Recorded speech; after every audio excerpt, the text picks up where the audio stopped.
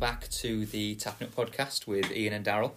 We're going to try and make sure that we start on a happier note this week, just considering some of the results. So I think we'll go straight on to Saturday's late result and the later kick-off.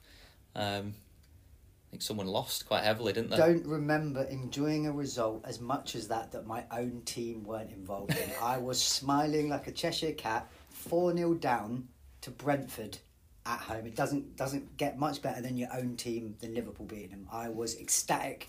I know we were texting each other because we couldn't quite believe it, but that is indicative of Man U's woes. They were absolutely horrendous. I was sat in a pub in good old Pontefract watching this, and there were a few Man U fans in there, and they actually got up and left. About 3-0, I think it was. Did people start cheering as they left? No, they didn't, unfortunately. Most people were just encapsulated by the smell of KFC from next door and Buc-ee's that's joined onto it. But unbelievable. I know that they're bad at the moment. I know they're going through an absolutely horrendous run. But they were so bad. They look like, I know it's ridiculous to say, relegation fodder. They're not going to get relegated, don't get me wrong. They're going to be absolutely nowhere near that. They'll be around top 6, if not in it. But I just can't believe they're so disjointed at the moment. I agree, and it's hard not to be smug and point out that they're bottom of the league. You can't ever not love Man U being bottom of the league, but we are 2 games in, and it feels the same as I can remember last year. Was it Tottenham celebrating 2 games in that they'd won both and Arsenal had lost both, and saying, Arsenal are bottom and we're top. So no one should be celebrating after 2 games, but it's a pretty good start, and I think it shows people have underestimated the job that Ten Hag has got. For them to be 4-0 down to Brentford. And let's be fair, Brentford have lost their best player to Man U in terms of Eriksen. They have replaced him now with that Damsgaard, who seems quite a good signing but didn't play. So they're probably on paper worse than they were last season. And they're 4-0 up at half-time to Man U. It always makes me laugh as well about how much like a Lego stadium Brentford's stadium looks. Is it the G-Tech, I think it's called now. It's one of those quite generic new stadiums. Yeah. It's got no character, no kind of individuality. It's like a European Championships under-23s sort of venue. It just doesn't look that big, doesn't have that much of an atmosphere. But let's not slag off Brentford because they give us probably the best result of the weekend. We've got to talk about the others, I suppose. So I guess we'll start with us just because we played first. So Leeds. I watched this game with an Arsenal supporting fan who was quite unhappy at a certain point in the second half because it looked like Leeds were sailing to another win. 2 wins on the bounce, looked quite comfortable after Rodrigo got his second.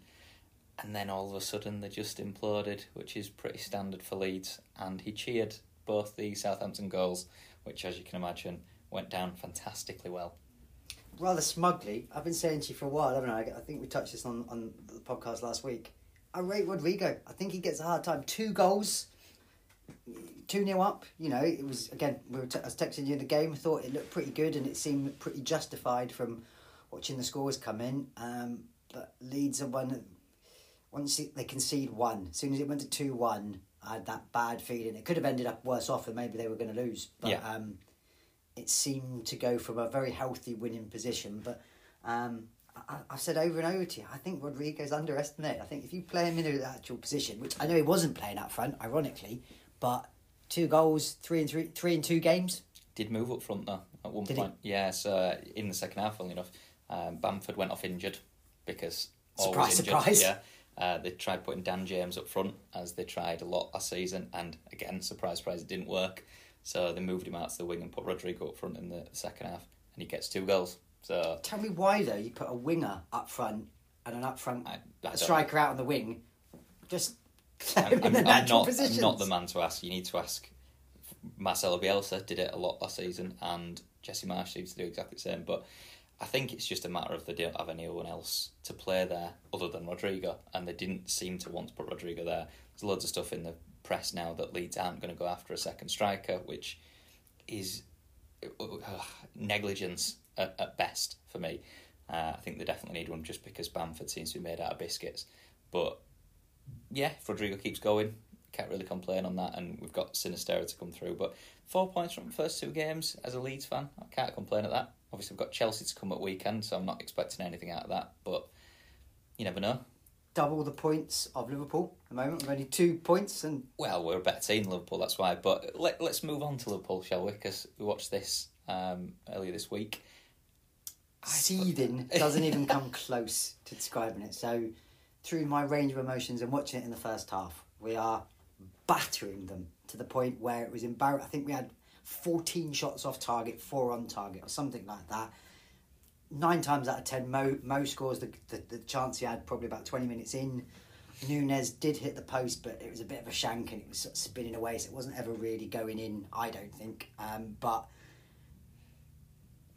to have that half, the hits on the break, I know we were discussing at the gym last night. Personally, I think Van Dijk is to blame. Van Dijk could have... He jockeyed him, took him out, and he let him get the shot away. You called it to me that basically he was saying to Zaha, go on, let's see if you're good enough. I think he did do that, and Zaha was good enough in that moment.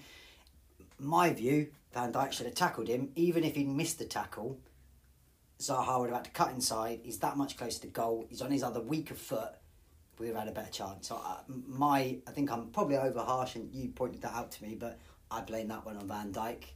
We then, obviously, thinking it's okay. Nunes loses his marbles. People, I've read all this. It was a proper headbutt. Fuck off. He turned round into his face. It's a red card. It was stupid, but it wasn't a proper headbutt. It wasn't a Zidane or something like that. All of a sudden, you then think we're in real trouble here. 10 men. We get pulled out of a hole by Diaz with an amazing goal, but could have easily lost at the end, and in fact should have lost because of why I don't rate Zaha in that world class bracket is he's too inconsistent. Really good goal at the start, has that volley, hit the post, should have scored there. Got to score if he's the player people. I mean, there was talk of him last season being a £70 million player. I think say every season though, don't they? It's always linked to Arsenal and this, that and the other, but I think the Zaha one was bad. I'm sure it was Anderson. It's the last, it was 94th minute, it comes across, and instead of trying to play it across goal where there's 2 Crystal Palace players waiting, I think he tries to go for goal and he just puts it over the bar. I was like, I can't really watch, but yeah, I think he got, not lucky, but I think he got out of a hole there when it looked like he'd have been curtains, because we were saying, weren't we, I think with City winning both their games, it doesn't sound a lot, but a 4-point gap 2 games into the season is quite substantial. More than we've lost the title by in the last 2 seasons. So, I mean, you jokingly said to me, is that the title done? It would be crazy for someone to say so after 2 games, but yeah, it probably is. I don't want to be one of those super negative people, but when you've got the quality that City had and that consistency, you're adding in Haaland, who's just, as you say, looked pretty good in apart from the Community Shield. He's obviously 2 goals against West Ham. Didn't score the weekend, but I think it was relatively instrumental, lively, and doing some good work around the box. But yeah, I'll be honest, I didn't. I mean, again, you'll know this from us talking, but I didn't think we had a realistic chance of winning the title this season anyway. So it doesn't surprise me that that's the case. But and you could even say we've probably been the worst team, maybe bar the first half against Palace, in both those matches, and been behind and got something out of them. So to have 2 points, we could have easily had none. So in some ways that shows some resolve and character, but it's not a good start. Not enough. I think we said last week in the predictions that I think City will run away with it, and it seems to be that way already. I think you'll still finish second comfortably, but I just don't think that you've got anywhere enough to compete with City this year.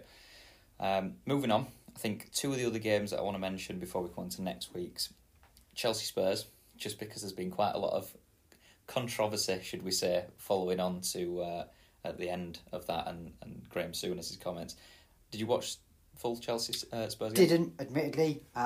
Saw the highlights, saw the incident, seemed a bit of handbags, tried to shake his hand, wouldn't let go. Didn't seem that big a deal. Again, the media these days blow these things up into a massive storm, but It's not ideal. The thing that I couldn't get my head round, which I felt the strangest, is they both got a red card. However, when we were discussing things, it's been confirmed that Tuchel will be on the sideline against Leeds, I thought, I've got to be honest, my misunderstanding, a red card to a manager was exactly like a player, automatic ban. Not confirmed. That's the other thing. So it said on BBC Sport that the suggestion was that he could still be on the touchline, which is nothing confirmed as of yet. And in fact, one of the interviews that Tuchel gave following, I think it was the post-match conference, he said something along the lines of, I won't be at Leeds, but the referee will be using his whistle next week, or something along those lines. So nothing confirmed, but the rumours were that he would still be allowed on the touchline, which makes absolutely no sense whatsoever. What is the point in the card then? It's just a 100%.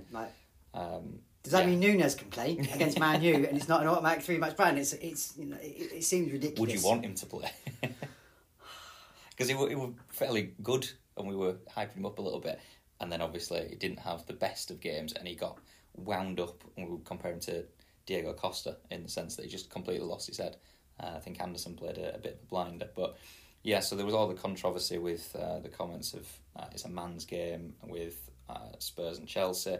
Both of those, I think the teams will be top 4, I'll be honest. I watched it, it's not fantastic in terms of the display from both teams, but it would definitely worth it for the handbags, to be honest. I like Conte and I don't really like Tuchel, so seeing a little bit of coming to blows is quite entertaining. The other one I wanted to mention, just because I know that he will be listening to this and had a lot of comments to make about it last week, is the Arsenal result. So Nathan, my Arsenal supporting mate, is the one who was watching the Leeds game with me, celebrating the Southampton goals. He's quite confident in Arsenal this season, and as every Arsenal fan seems to believe, thinks that they're going to do... Win the league. Yeah, well, definitely be up there. But he thinks that they've made a fantastic start and the signings that they've made are brilliant. And I know we talked about Gabriel Jesus quite a lot as well. It was a fairly comfortable signing. I still think that they struggle to get top 4, I'll be honest. He hated me saying this in the last week's podcast, but I just don't see it. I don't think they're good enough. I would agree with you. Again, judging the teams that they've beat so far, I used to say to my Arsenal mates whenever this Arteta bubble was getting blown up, play a proper team and let's see. And then when they'd play Liverpool, we'd humble them over the last few seasons, and I would still say the same. So play a proper team, let's see how they do when they come up against City, Liverpool, Chelsea. That'll be the real test. But they did look pretty good. I mean, Jesus, I think, now that he has the chance to shine and be the main man, did seem to be revelling in that role of being the focus, having all the attention, being the main man, which at City, when you've got the calibre of players and just the amount of quality there, it's easy to get lost in that. So I think we always agreed that he would be a good signing. He looked lively, he looked hungry, and pretty prolific. So I think that's a really good signing for Arsenal. They'll definitely do a lot better than last season, but nowhere near the title. Not even close. No, not even slightly. Let's go on to, I could say next week's games, but it's this week's games. I'll go over very quickly Leeds Chelsea, just because I think it's a bit of a free hit. These games always seem to be for teams like us at this stage of where we are in the Premier League. I expect Chelsea will probably run away with it. Be nice to see some sort of fight though. If we can get a draw out of it, it'll be over the moon. If we can just show a bit of a performance where Chelsea can't just walk over us, I'd also be happy with that, to be honest. Not been overly impressed with Chelsea so far. I think they can be there to be got at, essentially, but I still think that they'll win quite comfortably. Under no illusions on that. I mean, they haven't got a striker. They've obviously got Sterling in. They like playing Havertz as a false 9, who I like him as a player, but he's not a false 9. No. I think that's a big hole for them. Sold Werner, they let Lukaku go out on loan. They don't really seem to have that focal point, which would definitely worry me if I was a Chelsea fan. But I think they'll be all right. The other one, and the big one, relegation battle between yourself and Man U. So, funnily enough, if Man U win this, they go above you.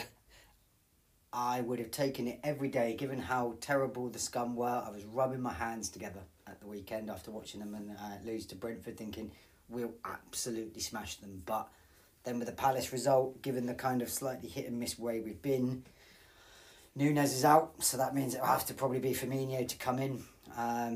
I'm definitely less confident than I was this time last week or even before the Palace game. But we should win. Hope if they turn up like they did in the first 2 games, it should be a walkover. But equally, if Liverpool turn up, could be a really terrible match. So be interesting. But yeah, I think we should win. Another lovely Monday night football for you as well. Yeah, which is very strange. Liverpool Man U on a Monday night. That's a Saturday, Sunday main game every time. So maybe that even shows you how Man U have fallen from grace. That Liverpool Man U is now a Monday night game, not Saturday evening or 4:00 on a Sunday like it traditionally was. I think it's probably to do with the fact that Neville and Carragher love to do these Monday night football analyses, etc. So it would make more sense with it being Liverpool Man U. Could be a spicy game in commentary because as much as they get on, they have a little bit of a bitch fest between themselves sometimes. So that could be quite a good one to watch, and maybe it would be another scrap along with AJ and us. But before we move on to boxing, I just had a question that I wanted to pose you. I was interested, and I wonder if other people would be as well, seeing as you watch quite a lot of live football. Out of all the years you've watched, who would you say was the player that live has changed your opinion of them the most? So I'll give you an example. For me, Berbatov. I went to the only time I've been to Old Trafford, I went with my mates a number of years ago to watch Hull, who were Hull fans when Hull first season Hull were in the Premier League. I used to slag off Berbatov, something rotten, lazy, not really that great. I have never seen live someone impress me so much as Berbatov. His touch was incredible. There's a couple of times he pulled the ball down over his shoulder. Incredible. His touch and his movement. I came away thinking, I can't believe I got that guy so wrong. So, anyone stick out in your mind? It's an interesting question. There's no one that really immediately springs to mind for me. I've been going a few years to Leeds games, but it's mainly been Championship football, to be honest, so it's not been anything outstanding. I'd give a little bit of I'd give him his props, I suppose, to Liam Cooper, just because you know how much I get infuriated by Liam Cooper. He's one of these who, he's not highly rated, he's never going to be a world beater, he's never going to be overly fantastic or looked at by big teams, but the amount of times that he seems to be, it's vocal basically, so the amount of times that he seems to be talking to the players, getting them all organised, doing what a captain should do, which you're never ever going to see on TV. It's just going to be, oh look, it's Liam Cooper making another horrendous mistake, but he seems to gel that team together, and I think that they do miss him in times that he's not here. So for example, now he's just coming back from an injury, the defence looks a little bit shakier, and again, I'm never going to be his biggest fan, but I definitely have to give him props for that. The other one, for me, would have been Calvin Phillips, just because when he first came through, everybody slagged him off, and I'm pretty sure there were about 5% of the Leeds fan base that wanted to keep him, said they had something there. It was between him and the aptly named Ronaldo Vieira, fantastic footballer name. I think he's at Sampdoria now, but between him, them two, that were going to get sold essentially, and Bielsa picked between them, and he said, look, if I keep them both, I'm going to make them superstars and worth a lot of money. And took it out of their hands, sold Vieira, and we kept Phillips, and then you've seen Phillips's meteoric rise in the last few years for what Bielsa's done to him. He's gone to being a £50-odd million player on the back of 3 seasons, which is incredible. But again, he's another one that when you first watched him, just looked a bit like a deer in headlights, really. But yeah, it's a good question. I think I'll come back to that next week, and I'll give you a better answer on other players. I'll have to have a think about it. But yeah, segue on to AJ Usyk. So quite a big weekend of sport, to be honest. So we've got that, and we've got the UFC that we'll come on to shortly. But I'm backing AJ. It's probably heart over head because I know how good Usyk is. I think AJ knocks him out, and I think he knocks him out comprehensively in the 6th or 7th.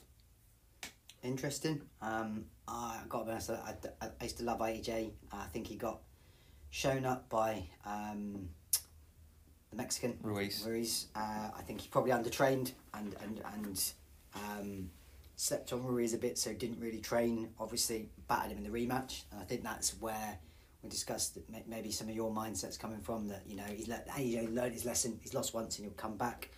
I just think Usyk's too good as a boxer. I think he won't stand in range with him. He'll be, you know, he's got that Ukrainian movement that you see with someone like Lomachenko, you know, light on his feet. And I see it probably going the same way as the first fight, if I'm honest. I think there's an element of AJ will learn his lesson and will come out. One of the things that I have seen is interesting is AJ looks big. Both him and us both look big compared to what they were. Usyk's really piled it on. Obviously, that AJ used to look like a bodybuilder. I think, particularly against Ruiz, maybe realised that carrying some of that extra weight and muscle slowed him down. So then looked to maybe trim it down a bit. Whereas now, I saw a picture of him the other day, looks absolutely shredded again. Well, that's mainly because, and this is one of the biggest gripes I had with the first fight, he tried to outbox Usyk, which is just complete and utter madness. And for you to turn around and try and coach that into someone who is a big, heavy, bodybuilding-looking hitter who has knocked out some very big names is just madness. Why change your stance now? And I think that's why he's probably bulked up. That's probably why Usyk's bulked up as well, because he's like, look, this guy's going to come out and try and knock me out here, so I need to put a bit more on. I think that could go against Usyk, because I think it'll slow him down, but you can't really underestimate Usyk either, because he's some fighter. I mean, it's one of those, it could easily be a coin toss. It could go, you could make arguments either way quite easily, but if AJ does win, I think I would agree with you that he'll probably knock him out. I wouldn't, if it goes 12 rounds, I'd be surprised if AJ can take it on the scorecard. You've got back Usyk. So I think if it goes the distance, and if I had to give my view, I think it'd be the same. Usyk, unanimous decision. So on that, here's some predictions from the bigger boxing world, and you'll be shocked to know who Eddie Hearn is backing. But we've got Tyson Fury. Tyson Fury's backing Usyk. Tony Bellew thinks AJ. Kell Brook is Usyk. Fraser Clark is AJ, obviously, because he's friends with him. David Hay, AJ. George Groves, trying to stay a bit more relevant. I think he's been on a few... is he on Boxer at the moment, or is he on DAZN? Either way, he's going Usyk. Never been a fan of George Groves. I'm quite happy to see Froch knock him out that time. But Eddie Hearn, as I say, AJ. Joe Joyce, Usyk, which you can see quite clearly. There's people associated with Eddie Hearn's stable are going Joshua, and people associated with BT Sport, etc., are going Usyk. And then obviously we've got Khan backing Joshua, but no one really cares about Khan's opinion because he seems to get everything wrong these days. Yeah, I'm excited for it. It's one of those that it's a big fight. Happy to sit there, a few pints this weekend and enjoy that, and hopefully AJ pulls it out, but I suppose we'll see, and we can talk about it next week. It feels a little also like, can't help but feel the shadow of Fury is hanging over this fight, even though this week he's confirmed, in inverted commas, that he's retired. The Ring have taken the belt off of him, and that's now up for grabs in AJ Usyk, which would be interesting. Not quite for Undisputed, because the WBC still with Fury, and that will go to if he does retire. But it feels like he maybe has made those announcements. There's a cynicism in me. Yeah. In the same week that there's this big fight, and the obvious winner would have fought if he hadn't retired, Fury, for the Undisputed. It feels like that shadows over him by the fact that he's also retiring. It feels a bit like, you're going to have to give me even more money now to come out of retirement to fight the winner. But this is one of these that I think the cynical side of me, and this is what boxing has done as a sport to me, I suppose, in the last few years, but the cynical side of me thinks that he doesn't want to fight Usyk, because that's one of those fights that he could feasibly lose. And I think, like you said, it'd be a toying cost, because then you're looking at a very, very good boxer against Fury, and I don't think he's really come up against a good boxer. He's come up against Wilder, who knockout artist, and dispatched him with relative ease, but nothing, I think same with Dillian White as well, but nothing really of the proposition that Usyk proposes. I think that if AJ wins, we see him, as you say, come out of his fake retirement and then challenge him, and it's going to be for an absolute ridiculous amount of money. It'll be probably Wembley, because it'd easily sell that out for whatever ticket prices go for these days. Well, that's got to be, if AJ wins, There's no way Fury stays retired. That's No. the fight. And let's be honest, that's what all the excitement in the heavyweight division was building towards before AJ lost to Usyk. It's getting built up towards Ruiz. Ruiz. But it was getting built up that those two were going to fight for the undisputed, probably at Wembley, 90,000.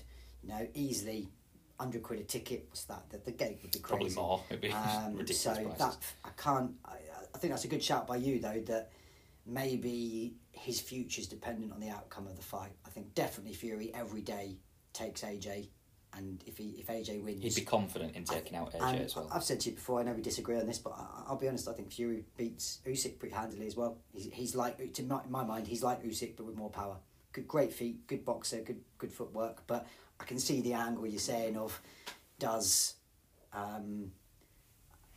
Fury want to dodge him, basically. So he's retired, He's got his legacy, hasn't he? He's got his money, he's got enough unbeaten. money, doesn't have to worry. Whereas if AJ wins and there is the chance of that mega fight and another huge payday, I'd be surprised. Anyone who eats hedgehogs probably says no to 8 figures worth of money. So we'll see Fury again, would be my I'd be shocked. Before we move on, the only thing that I just want to mention in terms of this end bit of boxing, we mentioned a little bit about it last week, which I know that you can't stand talking about this, but YouTube boxing, I just want to come back to this and mention this to you today. KSI has announced that he'll be fighting 2 people in one night. Seems like a disaster waiting to happen.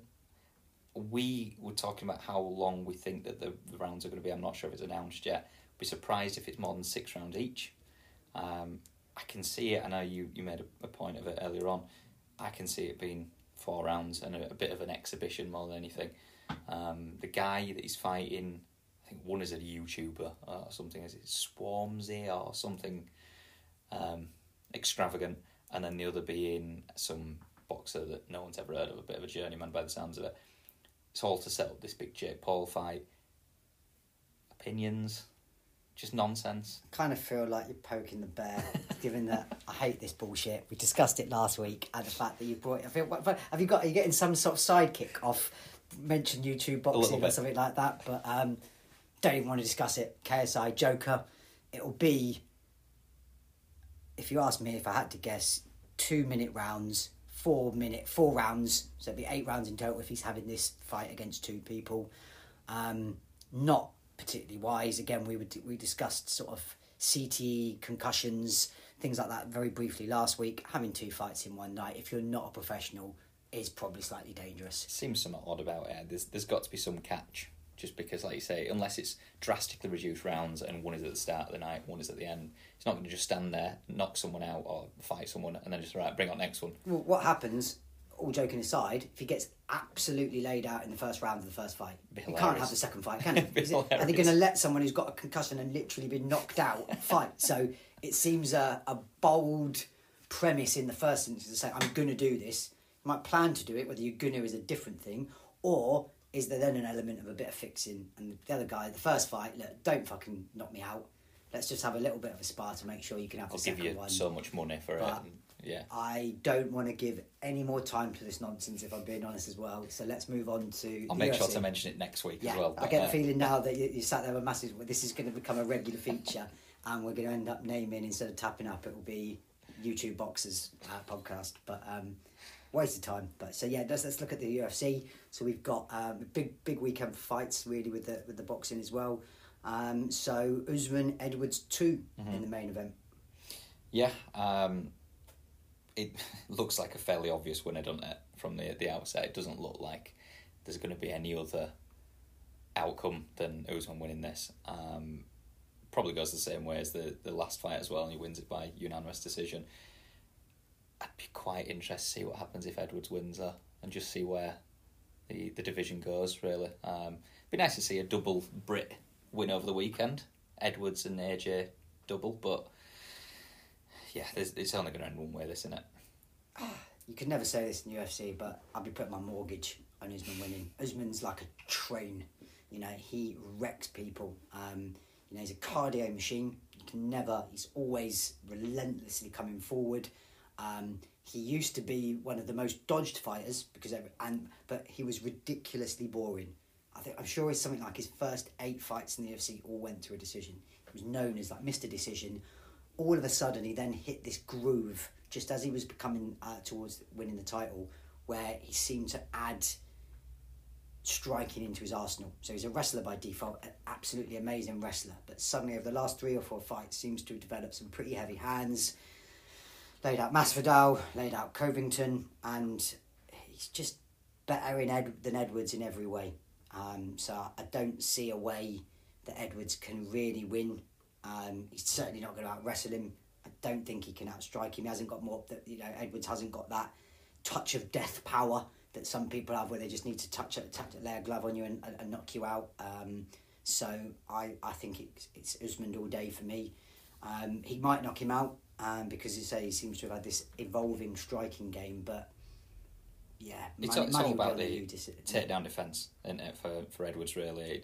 Again, we're talking hypothetically here, but if he can stop the takedowns and can force him to stand up and trade with him, then he's got some chance. Again, I'd like to see it, because he's become Britain's second ever after Bisping. Yep. So I mean, of course, going to be rooting for the Brit. I mean, he's a bit boring, Edwards. He's not one. It doesn't.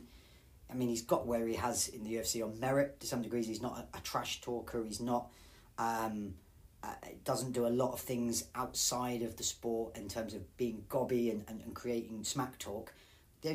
Ironically, the thing he's probably best known as to most people was getting punched by Masvidal after a fight, where Masvidal famously said to him, "I'll give you a 2-piece or something like that to do with having a meal or something ridiculous like that." But yeah, I think Usman wins pretty easily for me. I expect so. I did want to share, because I'm just looking at something before we went on this. Have you seen anything about Baddy the Balloon recently? The only thing I did see, which I didn't believe because that sounded ridiculous, I read that he was £200. Is that what you're going to mention? It's interesting you should say this, because I'm just going to hand you this picture of Baddy the Balloon, what he looks like now. Fat is how he looks like. I mean, I did see a picture, not that one. Ironically, what I thought was, it's either a lookalike or it was one of those fat face distorting website trick things that, sort of photoshopping, because he looked that fat. I mean, he fights at 155, so if you're putting on 45 pounds, that's insane. There's a bit about, so I got here about what Dana White said. He's not particularly happy with him at all. He's saying how it's not good for him, it's extremely tough on his body, it doesn't prolong his career, cutting that much weight per fight isn't good for you, but then ultimately he says at the end, but he's a grown man and he can do whatever the hell he wants to do. So, but that is ridiculous, and I would, anyone listen to this, if you haven't seen this picture of Paddy Pimblett at the moment, just have a look.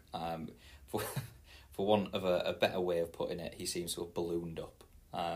It's a hasn't drastic... been holding back on the pies or the pints. It's ridiculous. The only thing, I agree with you, I can't disagree with anything Dana White said, and we've talked about things on the side about if you're a professional fighter, be a professional.